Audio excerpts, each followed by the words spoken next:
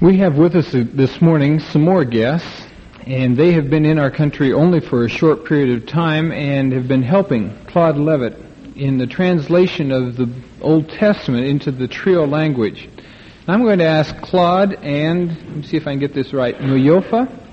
Now, his wife, Mukuriofa, is not going to be coming up. Claude, would you bring Muyofa up? And they shared with us in the first service how God's Word came to them, and it really is an exciting story, so I'll let them tell you as well. We're happy to be with you this morning, and the names are strange. Her face didn't light up when you pronounced it there, so you didn't get it close enough. But there are a lot of strange names. But we need to get used to them because there are going to be a lot of strange names in heaven. People don't have the names that you and I have, but they still know the name of the Lord Jesus Christ, and that's the main name. And this man has come up to help me in translation, and he wants to give you his testimony this morning.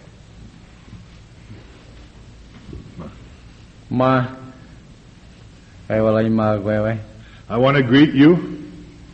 I want to say thanks for coming here, for the privilege of being here. I see you've all awakened this morning and arrived. It's good to be with you. I look upon you as my brothers and sisters. My sisters, my mothers, and fathers. My mothers and my fathers. I got ahead of them on that one. And it's good to be here. I want to tell you about life in my country. I want to tell you how I received the Lord Jesus Christ. I have received Him. My village is far away from here. Way down in Brazil. I am a trio. My name is Muyofa. That's what I want to say to you. Now I want to talk to you. I was born on the Brazil side of the mountains from Suriname.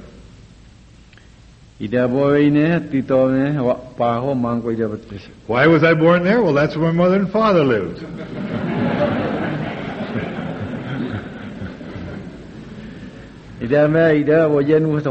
So that's where I was born. And I grew up there. And when I got bigger, my father, he was my teacher. He told me about the life of the tribe. About what? He told me how to cut my arms and my legs so that I'd shoot straight and be a good hunter. That would make me to shoot straight and to go fast through the jungle. And he told me stories too. He told me about where life and death came from one day. And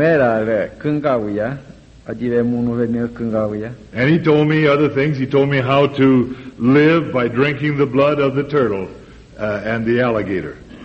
And the blood of the turtle also, to drink that. And to take the bone of the makwi monkey, the small marmoset monkey, and scrape it and put that in some drink and drink that.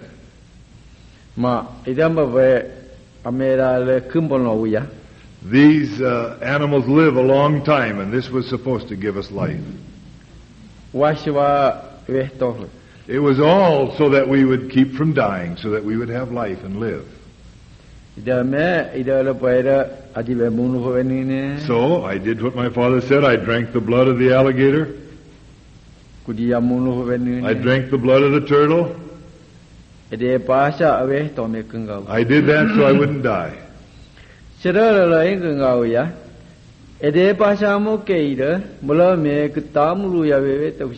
He said this. He says, we were alive. We had life at one time, but because our father did not obey, death came. Our first father, he wasn't very smart, he says. Kulano tipono shirere de pula wayakin. Purupuruwa, he's the one who made the trios. He told them a good story one day, Malame kitamu taiwa. but he didn't listen. Ida ya mera kita wake. And that's why we die, he said. Ida bono ne uya. And he told me the story. This is what it was, he said. Shirapo gunga. He's, Ede ba puin tono tai bebe alala manu no he says, a tree is going to fall down, but trees are the dying kind, and don't respond to that, he said. Malame pula waya tipono she ida. And Purupuruwa told us that if we respond to the tree, we'll die. The metiwashe na lipono tome. So he came and told our first father this story. Kitamu titale mayakin. He warned them against it, Ida mabai titaba na lipono. and then he went away. Tuwei tipono shia. He told them two things first, though. Ida me nanota ne bebe wapo He ede said, ba a tree is going to fall, that which will bring death to us. Tongkatu mo euhu. After you hear it crash on the earth, don't say anything, he said. Ida lebena ne euhu tie. But later a rock will fall, then you can respond to that. Ida mai ida mabai titaba. So then he went away. Ida mabai tono tai bebe alalam. And first, then the tree did fall one day. Adima tono tai tem tie. Fell crash down to the earth. Tie tolo no. And he said, hey, what's that? He said. Ma ida mabai benai tono tai. And later, a rock fell. Tapu ida. It was a rock. Malami ne uswati. But he didn't say anything when the rock fell. Ida me ede pala kitai kunga. He said, now that's why we're the dying kind, because we're like trees, and they die too. Ida mabai batu wasi pala wa. Then Purupuruwa came back, Ipono tome ba. and he told them this. Ano meuku. Which one did you answer to, he said.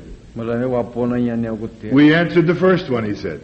Ede pala me sai. And he says, puh, that means surprise. Oh, you'll die now, he says. Wate se mero me ta. You will be the dying kind from now on out. Ida po.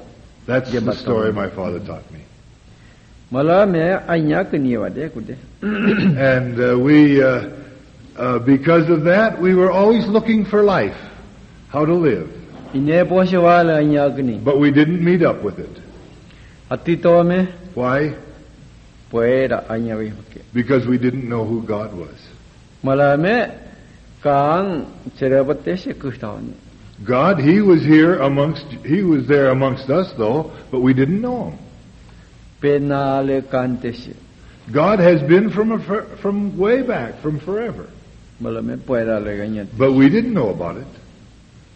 Ida po yembata womba. That's the teachings I got from my father. Amera le ulu batomale. And he told me about the spirits too. Ida po nya ulu be bonamal. And we trusted the spirits. His father was a witch doctor. Malami nya ni kuluma yakni. But they didn't protect us. They didn't keep us from dying. Ida po iwe to womba. That's how I was. Ida me palasi dia po ine. Molo me iwe to. After I got big, I went from Brazil. Yembato womba yuale. And I knew these stories, at least once my father had told me. Pahuyo mi malawi moine. And I obeyed my father's talk. I did what he said. Ida me itinga panyawa vini. I didn't forget him. Ida mbo po ida bu to suri number te je mo ite to. But there were others of our tribe that lived on the Suriname side of the mountains. Ida bote se ida bo kunya to chale. And we would have contact with one another from time to time. Da me ida bo yesu tapasian. And those people over in Suriname heard about the Lord Jesus and received Him. Atito me wa sera bonai moe na kolon ite. Why did they hear about Him? Because Claude went from people like you to tell them. Ida me monya tite. He went to Guyana. Da me ida po etuwase anya. And from Guyana and the Wai Indians, he came to us, the Suriname. Da me wai malatuwase amela. There were Wais with him too. Mala me piyasa nya yo mi iwale. They didn't know much of our talk, just a little bit in those days. Da me ida ti pono si amera But they tried to tell us about God. wai ya. The Waiwais could tell us too. Amera no no lita bomba. Told us how the ground was made, Tuna lita bomba. how the water was made, Vei lita bomba. and how the sun was made, Kapu lita bomba. and the sky. Ida po. Ti pono. That's what they told us. Ida ya me ta po he imai diri. And so my tribesmen responded and became Christian. Awala ne nai pesai ho You know Peshaifa, asongo. and you know Asongo, Maina ne pungo biho kacha. and then my older brother Kachafa. They came from the Suriname side of the mountains to my village. Idamba pa da tite. They came to where we were, Palash dia pono. over into Brazil. Ida bo ne pa era. I was there not knowing about God at that time. Alo ko me vei ne. I was busy working. Ala kapu chapa. I wanted to get a gun. Patu tomba. I wanted to get pots. Maya tomba. And I wanted a knife, Ida po era iwe. a machete. That's all I was thinking about life in those days. Idamba ba tite piho So my older brother pesai ho and Peshaifa asongo. and Asongo came. Namolo wapono tong. They first received Jesus. Piho nai wapo. My older brother first, Pesai wi pagale. and Peshaifa, Ma uile. and then later I received Jesus because they told me. Ida me ka iwe toi pono ne uya. They told me about God. Kudia nai kan. They said God is good. Ai de ne na iwa tale ta bomba ko ngapota. And I saw them. Their life was different. They didn't carry themselves like they'd used to. They were different. They were changed. Ai nya kana ne ta ai batolo. When we grew up together, we were all bad and mean. Bala me oi de ai nya kana ne ta. We were fierce with one another. Wutta ta wa sha nya kani. And we wanted to kill people. Wutta ta wa di sha nya kani. We didn't like people. Ida iwale. I knew that, and that's how they were too. Mala me te wala gendo. But when I saw them this time, they were different. Their life was changed. Ongen to kini palash dia po. They were quiet and peaceful. Mala me je pona to kini. And they came to me. Ida ya me kang yomi wetan. And so I listened to God's word from them. Sa sa me malo ini. And I saw that they were happy. Piho mala buya imetesha. My older brother, he'd been a witch doctor too. Na la mala kuna ipono. And he told me, Ulu wa me buya me wi da ya. you know how I was, a bad one, a witch doctor, Me nya ro wa wa. but I'm not like that anymore. Ida mo po kan. And I said, Pa, that's how you express surprise. There. Ma ida mo po wa na suri namono. So then I came back with them. Ida mo kumbono. And then they told me more. Ida bo mo po ne koloni. Then I met this one here, Claude. Mala me banana kirimi we to iwale. I didn't know about white people then. Mala me na ji malo ini. I was afraid too at that time. Ida bo iwe to bomba imoi. But that's how I was. My young Jesus. Maka mambida chira nai ina uga ho. Here is what we hadn't heard before. I want to tell it to you this morning. Chira po nai ina uga ho. Ede ba sa iwe to iwa to bomba de uya. We had been looking for life. We had done the things our Father had told us, but we hadn't met up with it. Mala me onim bakeng jinulu me ulu ne. And we'd done many things so that we could live, Ka di me iwe to me de. in order not to die. Mala me yale ferahte. But now, with God's Word, we found it. Atia me Why? ipono bu hoke. Because they told it to us. Chira bo me no se ne koloni. This Yes, one, of Claude, you people sent to us. Da me no anya ya ben de bokanya. And God was kind to us through Him. Mai da me ida re ya te. And He brought this Word to us. Chira po na jini wa ho. This is what I found Ya firate se se ga. in John 14:6. Yesu yo mi hoida. These are the words of the Lord Jesus. Chira po Yesu kneu. Like this, Jesus answered, Ula we ya. I am Utta to me. the way, Ai ra ma we ya. and the truth also I am, Ede pa sa di to me ma ra nai. and the one that gives life also I am.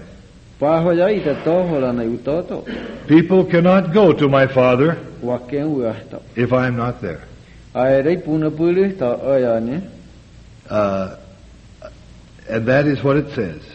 Ida mo pa ho ma lo mo mi puna ti. And by that you will know the Father. ကတ်တော့ That's the word I heard. အဲ့ဒါဣဒေါလတာရတော့မင်းရလေ I'm obeying that. I believe that today. ဣဒေါမေကနေဒီမင်းရလေ And that's why I'm here to see you today. အမွေညမောကာမုံကတော့ You are God's children here. ဣဒေါမေကုတုမာကာယပေါ်လာကေတယ် So let's be trusting God very much. ဘလာမေစီတင်တဲ့ကကူရတိ Satan tries to tempt us. ဘလာမေကာယပေါ်လာတော့ကူရကူရတိ But when we trust in God, He fixes us good. တွေးနိုင်ကူနေကို There are two who test us. နော်နော်ဘလိုက်စီတင်ကူရတိ Satan tests us here on the earth. ကာန်ကူရမတိ And God, He protects us အပေါ်နာတော့ when we trust Him. ဣဒေါပေါ်နေကူနေကို That's how our God is. မာဣဒေါလိုက်မိတယ် Just that much I want to say to you. နကာမင်းရ Naka. Bit of an unsettling experience last night. Many of you know we have a 16-month-old daughter, too young to take in Snow White and the Seven Dwarfs, but didn't prevent my wife from arranging for a babysitter and dragging me to see it last night. And the disturbing thing was that about halfway through the movie, both Debbie and I independently came to the realization that our daughter reminded us a lot of Dopey. So we're sort of hoping this is just a cute stage she will pass through. But at any rate, I'd like to spend the morning with you in the 27th chapter of Acts. Those of you with very good memories will recollect that many moons ago we started a series through the book of Acts. And we got through chapter 26, leaving Paul in prison in Caesarea, which is the Roman headquarters in Palestine, and we just sort of dropped the story at that point.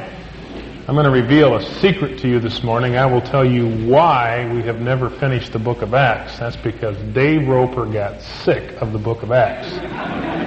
26 chapters was absolutely all he could handle, so he just dropped it and went on to other things. He'll probably kill me for telling you that, so don't tell him where you heard it. But anyway, in his absence, I have been nominated to, as Paul Harvey does, to tell you the rest of the story in these next 2 weeks.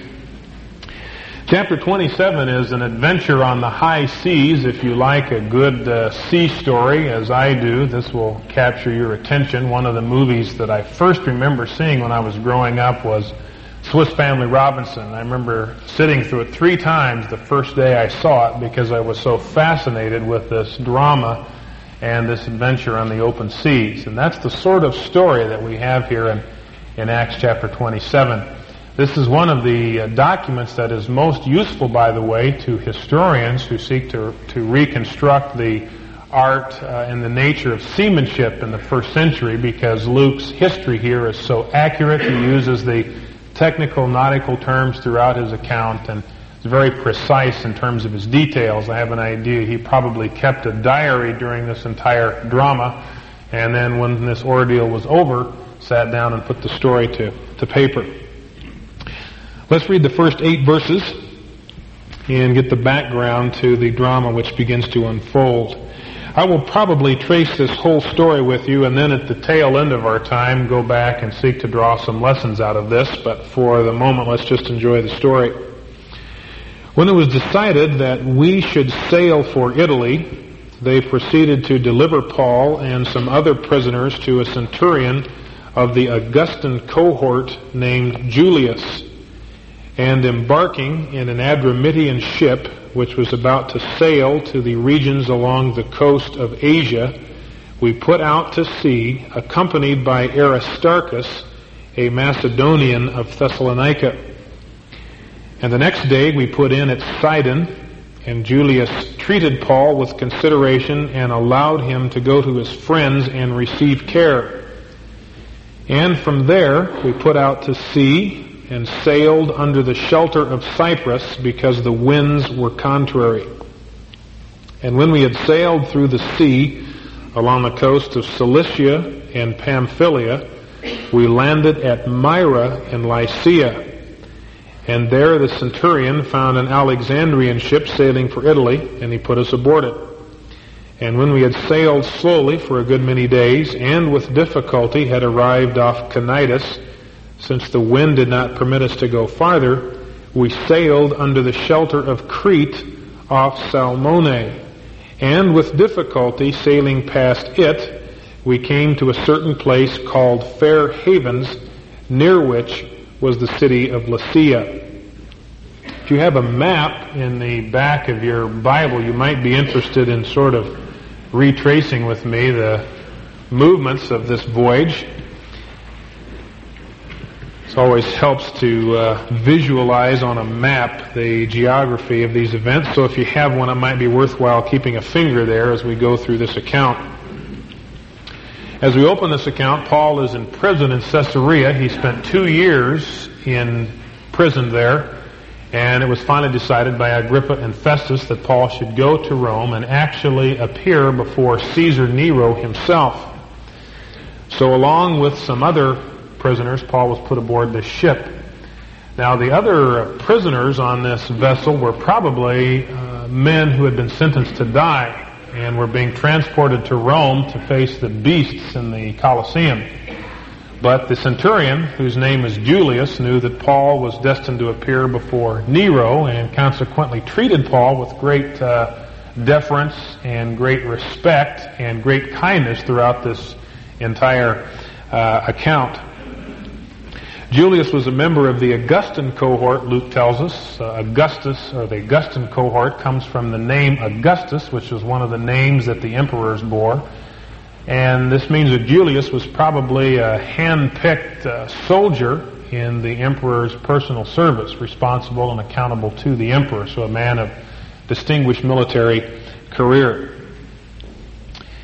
Now they picked up a ship that was bound for Adramyttia, which was a coastal town on the northwest part of the coast of Asia Minor. If you locate it on your map there, Asia Minor was then what is now Turkey, and Adramyttia was located up in the northwest part of that peninsula, that continent.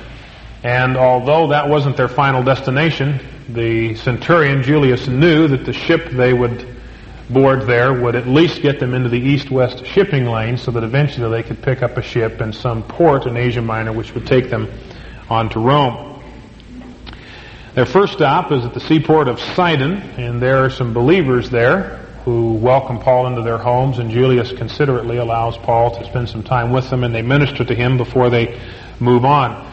Now, the winds blowing across the Mediterranean at this time of year were westerly, that is, they came from the west, and so it was very difficult to make any headway if you were heading toward Rome. Rome was west of Caesarea, a long ways west, but because of the winds blowing from the west, it was very difficult to make any direct headway toward Rome. So the captain of this vessel moved along the coast, the Mediterranean coast there, in what is now Syria and Lebanon, and then around lower part of Turkey. They could pick up land breezes that way, and the current near the coast flowed to the west, so that helped move the ship in the direction they wanted to move. And so the captain stayed to the leeward side of the island of Cyprus, that is between Cyprus and the mainland, because that provided a shelter from this westerly wind, and he was able to make his way around the north and east corner of the island of Cyprus and then move on inshore. And they came to a seaport of Myra in the little province of Lycia, and there the centurion was able to find an Alexandrian ship which was headed for Rome. This Alexandrian ship was a freight ship carrying a load of corn and wheat. Nobody in Italy farmed at this point anymore because there was too much competition from foreign imports, and so consequently Egypt became the grain supplier for Italy, and it was common for ships to ply this trade from Alexandria and make their way to Rome. If you look on your map, you'll see that Rome is in a northwesterly direction, but the ships couldn't make a straight course for Rome because of these winds, so it was very common for them to tack north along the coast and stop at these seaports along the southern coast of Asia Minor, and that's where Julius picks up this ship, which is bound for Rome. It's a big ship. We'll find out later 276 persons were aboard this ship, probably 140 feet long or so. And one of the difficulties that they encountered later in the story is that these ships were often equipped with only one large sail, which made it very difficult for them to tack against the wind. And that created the need for some rather complicated maneuvers. When they reached the town of Cnidus, which if you locate on your map was at the lower southwest extremity of Asia Minor, it was customary then for ships to try to move in a westerly direction across that open sea. But because the wind was so strong, they couldn't make any headway to the west, so the captain of this Alexandrian ship begins to allow the wind to carry him to the south toward the island of Crete. And they, again, using Crete as a blot for this westerly wind, they duck down on the east and then finally the south side of the island of Crete and reach a place called Fair Havens, a little harbor which bears the same name today. Now, at that point, a decision had to be made, and Luke tells us that story in verses 9 to 20. When considerable time had passed and the voyage was now dangerous, since even the fast was already over, that's a reference to the Day of Atonement, Paul began to admonish them and said to them, "Men, I perceive that the voyage will certainly be attended with damage and great loss, not only of the cargo on the ship, but also of our lives." But the centurion was more persuaded by the pilot and the captain, or probably the owner of the ship, than by what was being said by Paul. And because the harbor was not suitable for wintering, the majority reached the decision to put out to sea from there if somehow they could reach Phoenix, a harbor of Crete facing northeast and southeast, and spend the winter there. Probably the first people who desired to spend the winter in Phoenix. They are still with us. And when a moderate south wind came up, supposing that they had gained their purpose, they weighed anchor and began sailing along Crete close inshore. But before very long, there rushed down from the land a violent wind called the Eurykilo. It's a combination word meaning northeaster, Greek and Latin combined, strong northeaster. And when the ship was caught in it and could not face the wind, we gave way to it and let ourselves be driven along. And running under the shelter of a small island called Clauda, we were scarcely able to get the ship's boat under control. And after they had hoisted it up, they used supporting cables in undergirding the ship, and fearing that they might run aground on the shallows of Syrtis, they let down the sea anchor, or probably better sail. They let down the sail, and so let themselves be driven along. The next day, as we were being violently storm-tossed, they began to jettison the cargo. And on the third day, they threw the ship's tackle overboard with their own hands. And since neither sun nor stars appeared for many days, and no small storm was assailing us, from then on, all hope of our being saved was gradually abandoned. They had to spend a considerable amount of time in the port town of Fair Havens because of this westerly wind. They weren't able to leave port. And so a decision had to be made. Luke tells us that this time of year was dangerous for shipping. Generally, sailors at that time considered the time period from the middle of September to the middle of November as extremely dangerous sailing. And past the middle of November, no one ventured onto the high seas. So these men knew the fast, the Day of Atonement, took place on October 5th of this particular year, 59 A.D. Luke tells us that that time had already passed. So this is sometime early in October, which is right in the middle of the most dangerous time to be sailing the Mediterranean.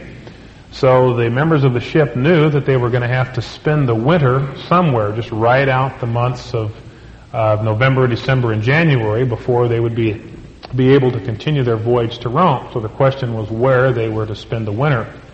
They had apparently a ship's council calling the crew members and the passengers together. And Paul offers his counsel at this stage that they ought to stay right where they are. He says if we leave Fair Havens, we will certainly wind up on the rocks, and very likely many of us will lose our lives. Now it seems a little bit presumptuous for Paul to insert his counsel at this point. What does a missionary apostle know about navigation? But you must remember that Paul was very likely the most experienced traveler on this ship. He tells us in 2 Corinthians 11 that 3 times in his missionary career he had been shipwrecked. And once, he said, he had spent more than 24 hours adrift in the middle of the open seas. So Paul knew the weather conditions and how suddenly they could shift in the Mediterranean probably better than anyone on board. And his wise, common sense counsel, based on his own experience, was that they stay put and not risk the open sea. But the sailors, the majority, it says, vetoed that decision. Fairhaven was a dinky little harbor town, and the sailors were looking for a place that would be a little more fun to spend the winter. So the majority voted to make a move to try to get the ship to Phoenix, which was a harbor about 50 miles down the coastline. And when a moderate, softly blowing south wind came up, which would be just right to enable them to stay close to the shore and reach that harbor for the winter, they felt this was an omen that they ought to start the trip to Phoenix. So they cast off, weighed anchor, and cast off from Fair Havens, and the voyage started smoothly, but once they rounded a point there on the southern part of Crete, Luke tells us that a violent northeast wind swept down off the mountains of Crete, which reached a height of up to 7,000 feet, and seized the ship and began to shove it far off course. The steersman made for this island of Clauda, which, if you'll notice on your map, is about 23 miles south of Crete, so you can see how far, just in the space of one day, how far off course they'd been blown. And he used the protection of that island to make a little bit of leeway. And Luke tells us that at this point they had to try to hoist the little dinghy into the ship. They didn't carry lifeboats at that time hoisted on the deck, but they actually trailed them behind the ship, and due to the force of the waves, this little lifeboat was beginning to fill with water, and so they figured they'd better hoist it up onto the ship itself. Luke uses the first person there, so evidently Luke, even though he was a landlubber, got involved in hoisting that little dinghy up by hand. They got all the passengers out on deck and had them heaving to hoist this little sailboat, or this little rowboat, up into the main deck. But the wind continued, got even stronger, and so the captain was forced to take some fairly drastic measures to try to save the ship. First thing they did in verse 17 is they put cables under the ship. These were hawsers that they would place under the ship at several different points, and then they would use winches to cinch them tight so that the ship was just like a little package all tied up with string, and this was to keep the timbers from being just torn apart by the force of the waves.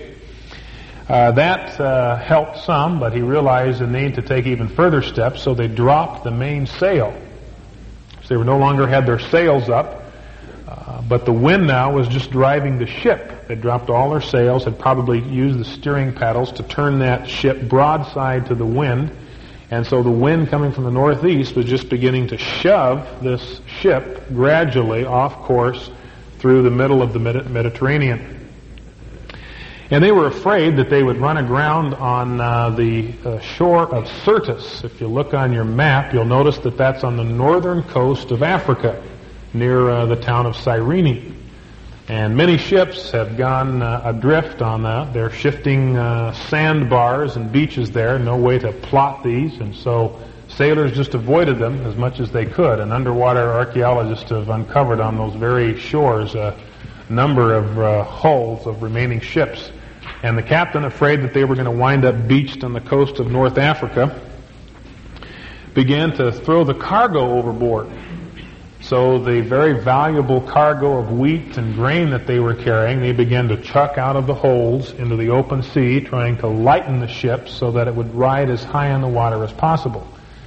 And yet Luke tells us that the storm got even worse, and so finally on the third day out of Fairhaven, they were forced to start throwing over the ship's gear. They probably took furniture and bedding and tables and cooking utensils and began to throw everything that wasn't absolutely indispensable for the voyage overseas into the ocean.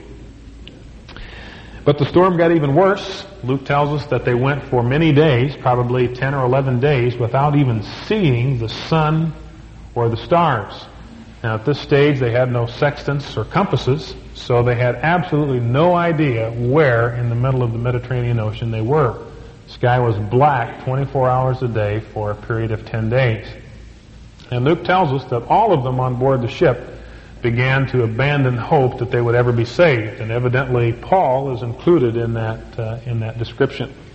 So things have reached a pretty desperate condition at this point, and at last the sailors are willing to listen to Paul, and he has a word for them in verses 21 to 26. When they had gone a long time without food, then Paul stood up in their midst and said, "Men, you ought to have followed my advice." I couldn't resist a little "I told you so" there. "And not to have set sail from Crete and incurred this damage and loss. And yet now I urge you to keep up your courage, for there shall be no loss of life among you, but only of the ship. For this very night an angel of the God to whom I belong and whom I serve stood before me, saying, 'Do not be afraid, Paul, you must stand before Caesar. And behold, God has granted you all those who are sailing with you. Therefore, keep up your courage, men, for I believe God that it will turn out exactly as I have been told. But we must run aground on a certain island.'" Evidently in their anxiety and their seasickness, their appetite had pretty much disappeared, which naturally weakened them physically for the rigors of the voyage. But Paul stands up in the midst of the assembled crew and passengers and says that the preceding night that an angel of the God that he served had appeared to him and given him a message of hope. And the message was that just as God had promised Paul, he would stand personally to appear before Caesar Nero. And furthermore, Paul evidently had requested that God would spare the lives of the other 275 passengers, and God said, "Yes, for your sake, Paul, I will do that." So this is the word that he communicates to the assembled crew and passengers, that not a single soul will perish. God has granted, for my sake, the lives of all of you. If you look back in verse 10, you'll remember that Paul predicted that there would be a loss of life just from his common sense experience. But now, based on the revelation the angel had given him, he realized that although the ship would be lost, none of the passengers would lose their lives. But he says we must run aground on a certain island, that things were going to get worse before they got better. Their actions had set into effect a chain of events, and God was not going to suspend the consequences of their actions. They were going to reap some of the full effects of the consequences of their own actions. But Paul says God will limit the damage that will be done. So with that as a word of encouragement, Luke's account continues in verse 27. When the 14th night, that's the 14th night out of Fair Havens, when they'd been adrift in this storm, when the 14th night had come, as we were being driven about in the Adriatic Sea, about midnight, the sailors began to surmise that they were approaching some land. And they took soundings and found it to be 20 fathoms. And a little farther on, they took another sounding and found it to be 15 fathoms. And fearing that we might run aground somewhere on the rocks, they cast 4 anchors from the stern and wished for daybreak. That's what I would do. And as the sailors were trying to escape from the ship and had let down the ship's boat into the sea on the pretense of intending to lay out anchors from the bow, Paul said to the centurion and to the soldiers, "Unless these men remain in the ship, you yourselves cannot be saved." And with that as incentive, the soldiers cut away the ropes of the ship's boat and let it fall away. And until the day was about to dawn, Paul was encouraging them all to take some food, saying, "Today is the 14th day that you have been constantly watching and going without eating, having taken nothing. Therefore, I encourage you to take some food, for this is for your preservation," or literally salvation. "For not a hair from the head of any of you shall perish." And having said this, he took bread and gave thanks to God in the presence of all, and he broke it and began to eat. And all of them were encouraged, and they themselves also took food. And all of us in the ship were 276 persons. And when they had eaten enough, they began to lighten the ship by throwing out the wheat into the sea. They had drifted probably 35 to 40 miles a day, and after 2 weeks adrift on the open Mediterranean, they had drifted to the westward about 500 miles. And at midnight on the 14th night, the sailors who were standing watch heard the pounding of the surf into a nearby beach, and afraid that in the dark they would run aground, they dropped 4 anchors off of the stern to secure the boat, so it would still be facing to the northwest, being pushed by the wind, but held in place by these anchors. And they just hoped that daybreak would come before long. Luke tells us that some of the sailors decided in the cover of darkness to try to get away, and told the captain they were just going to drop some anchors off the front of the ship, but in reality we're going to lower the ship, in the little boat, into the ocean and try to make their getaway. And Paul warns the centurion that unless these men were kept in the ship, they themselves would lose their lives, evidently feeling that they would need every able-bodied man for the events of the following day. And so just as these sailors were about to hop into this little boat, the centurion had some of his soldiers hack the cables into, and the ship fell into the surf. Paul again encourages them to take some food. They had been physically weakened, and he knew that the rigors of the day to come would require physical strength, so he challenges them to take some food and sets the pattern for them by himself partaking of a meal. And after everyone had eaten enough, they just chucked the rest of the food supply overboard. So now there was nothing left on the ship except the people themselves. Verse 39, when day came, they could not recognize the land, but they did observe a certain bay with a beach, and they resolved to drive the ship onto it if they could. And casting off the anchors, they left them in the sea, while at the same time they were loosening the ropes of the rudders, or the steering paddles, and hoisting the foresail to the wind, they were heading for the beach. But striking a reef where 2 seas met, they ran the vessel aground, and the prow stuck fast and remained immovable, but the stern began to be broken up by the force of the waves. And the soldiers' plan was to kill the prisoners, that none of them should swim away and escape. But the centurion, wanting to bring Paul safely through, kept them from their intention, and commanded that those who could swim should jump overboard first and get to land, and the rest should follow, some on planks, and others on various things from the ship. And thus it happened that they were all brought safely to land. Turns out that this was the island of Malta, and this bay that they observed in the morning is to this very day called St. Paul's Bay.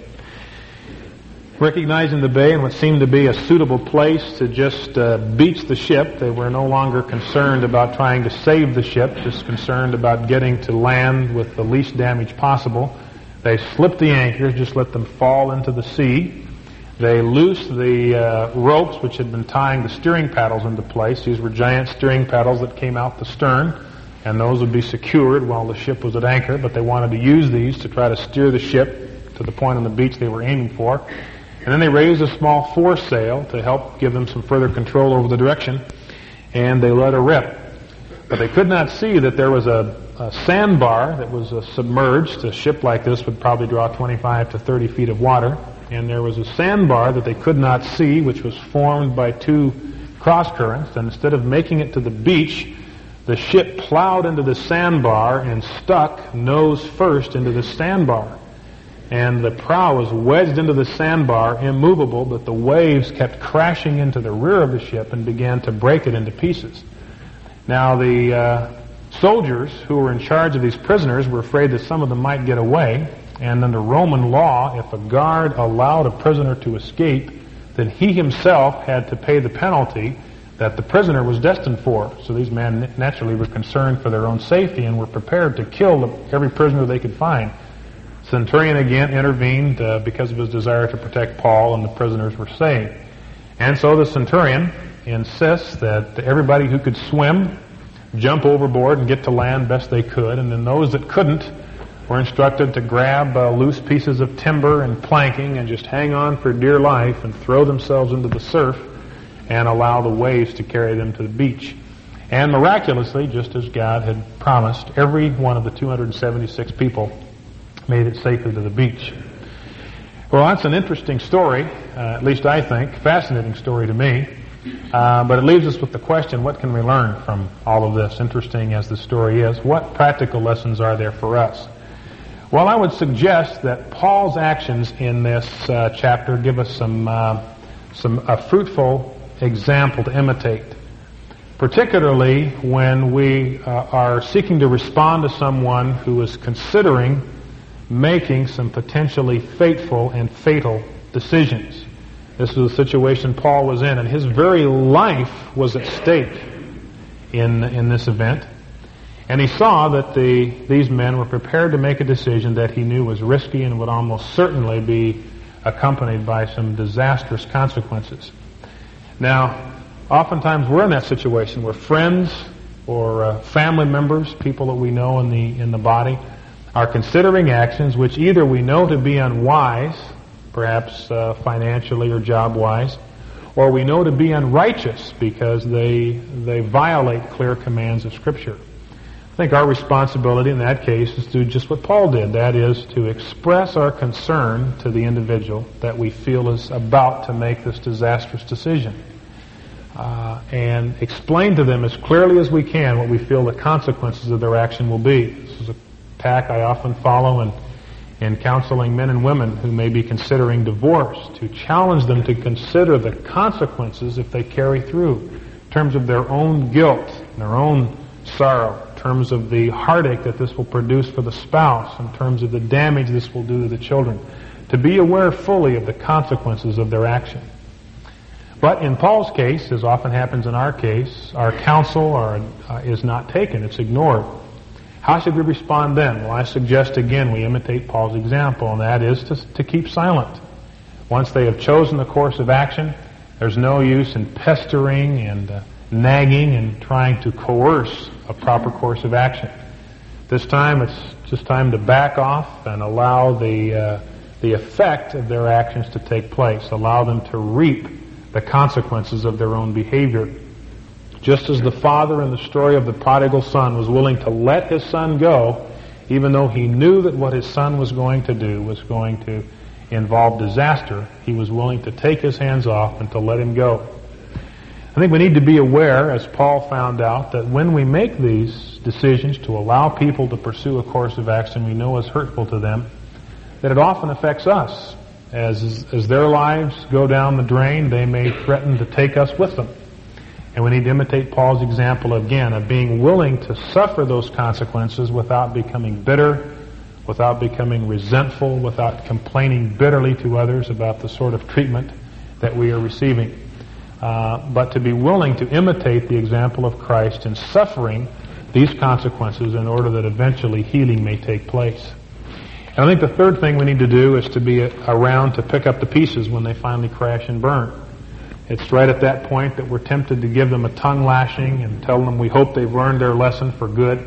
But it's right at that point that we need to be available to help to dust them off, to pick them up, to first of all find a word of courage and sustenance and strength from God for ourselves, as Paul did, and then find from God a word of encouragement and strength for others. And we may need to be prepared, as Paul was, to give this sort of encouragement more than once. People often get themselves into a pretty horrible fix and need to be encouraged repeatedly in order to find hope and courage to face the consequences of their own actions. I think that's one lesson we can learn. Two other quick ones. One is that God protected Paul until his ministry was complete. That there wasn't anything that the unrighteousness or the lack of wisdom or adverse circumstances could do to keep Paul from fulfilling the course that God had appointed for him. And the same is true for us. There is no one who by their lack of wisdom or lack of righteousness, there is no set of circumstances that will keep us from making the mark on the kingdom of God that God has called us to make.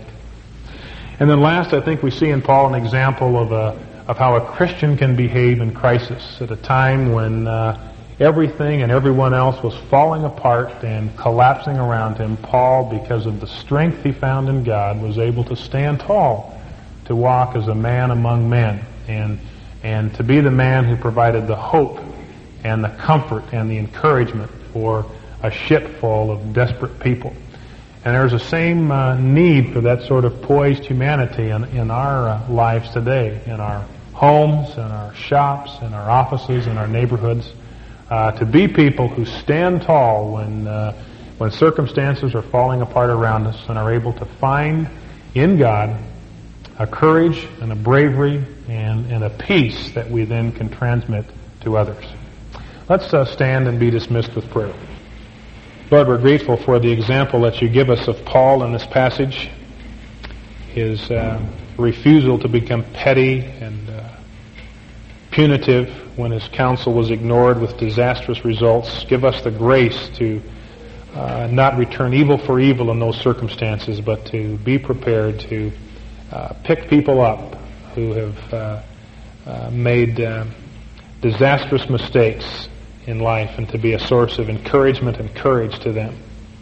Help us, too, to be people who stand tall in crisis, who are able to find in you a calm and a peace and a poise that will enable us to be a source of courage and comfort to others. We thank you for the provision of Jesus and his life in us to this end. In the name of Christ we pray. Amen.